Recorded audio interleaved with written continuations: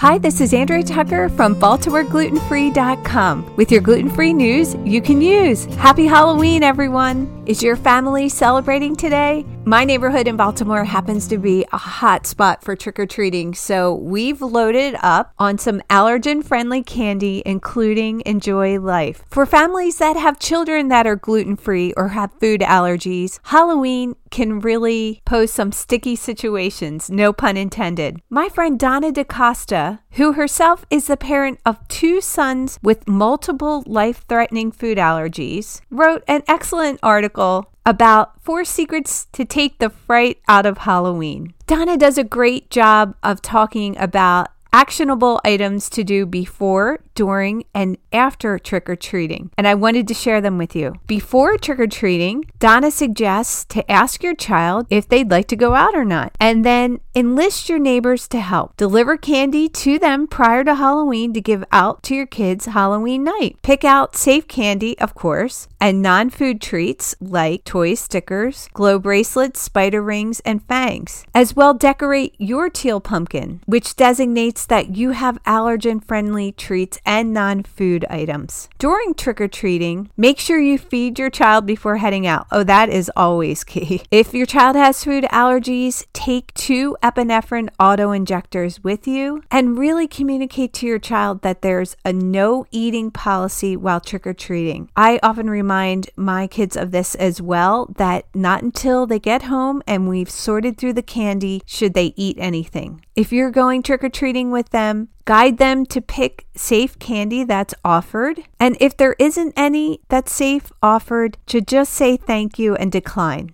And it's always cool when kids come upon a teal pumpkin and they know that there'll be safe items for them. After trick-or-treating, have a sorting party where you sort through all the candy and determine what's safe and not with your kids. And this is a great skill for them to learn. You can do a switch out of unsafe candy. I don't know if you've all heard of the switch witch, where you put candy out the night of Halloween somewhere in the house and it magically disappears the next day. The switch witch leaves safe candy or other items that are non-food like toys or books. Of course, they could always trade with their friends too. I really appreciate Donna's suggestions. For those not familiar, Donna has been a food allergy advocate for many years and has started some excellent support groups. She's even written a book called A Little Bit Can Hurt: The Shocking Truth About Food Allergies, Why We Should Care, What We Can Do. She founded the foodallergymomdoc.com. Donna is actually a physician. She really focused on creating a food allergy circle.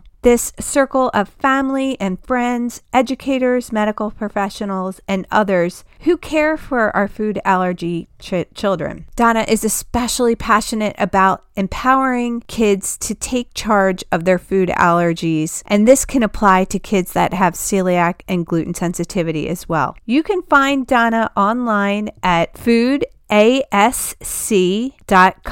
and all over social media as well at foodasc. I'll have links in today's show notes about how to read more about Donna and her great work. I hope everyone has a fun and safe Halloween, and I'll see you back here tomorrow.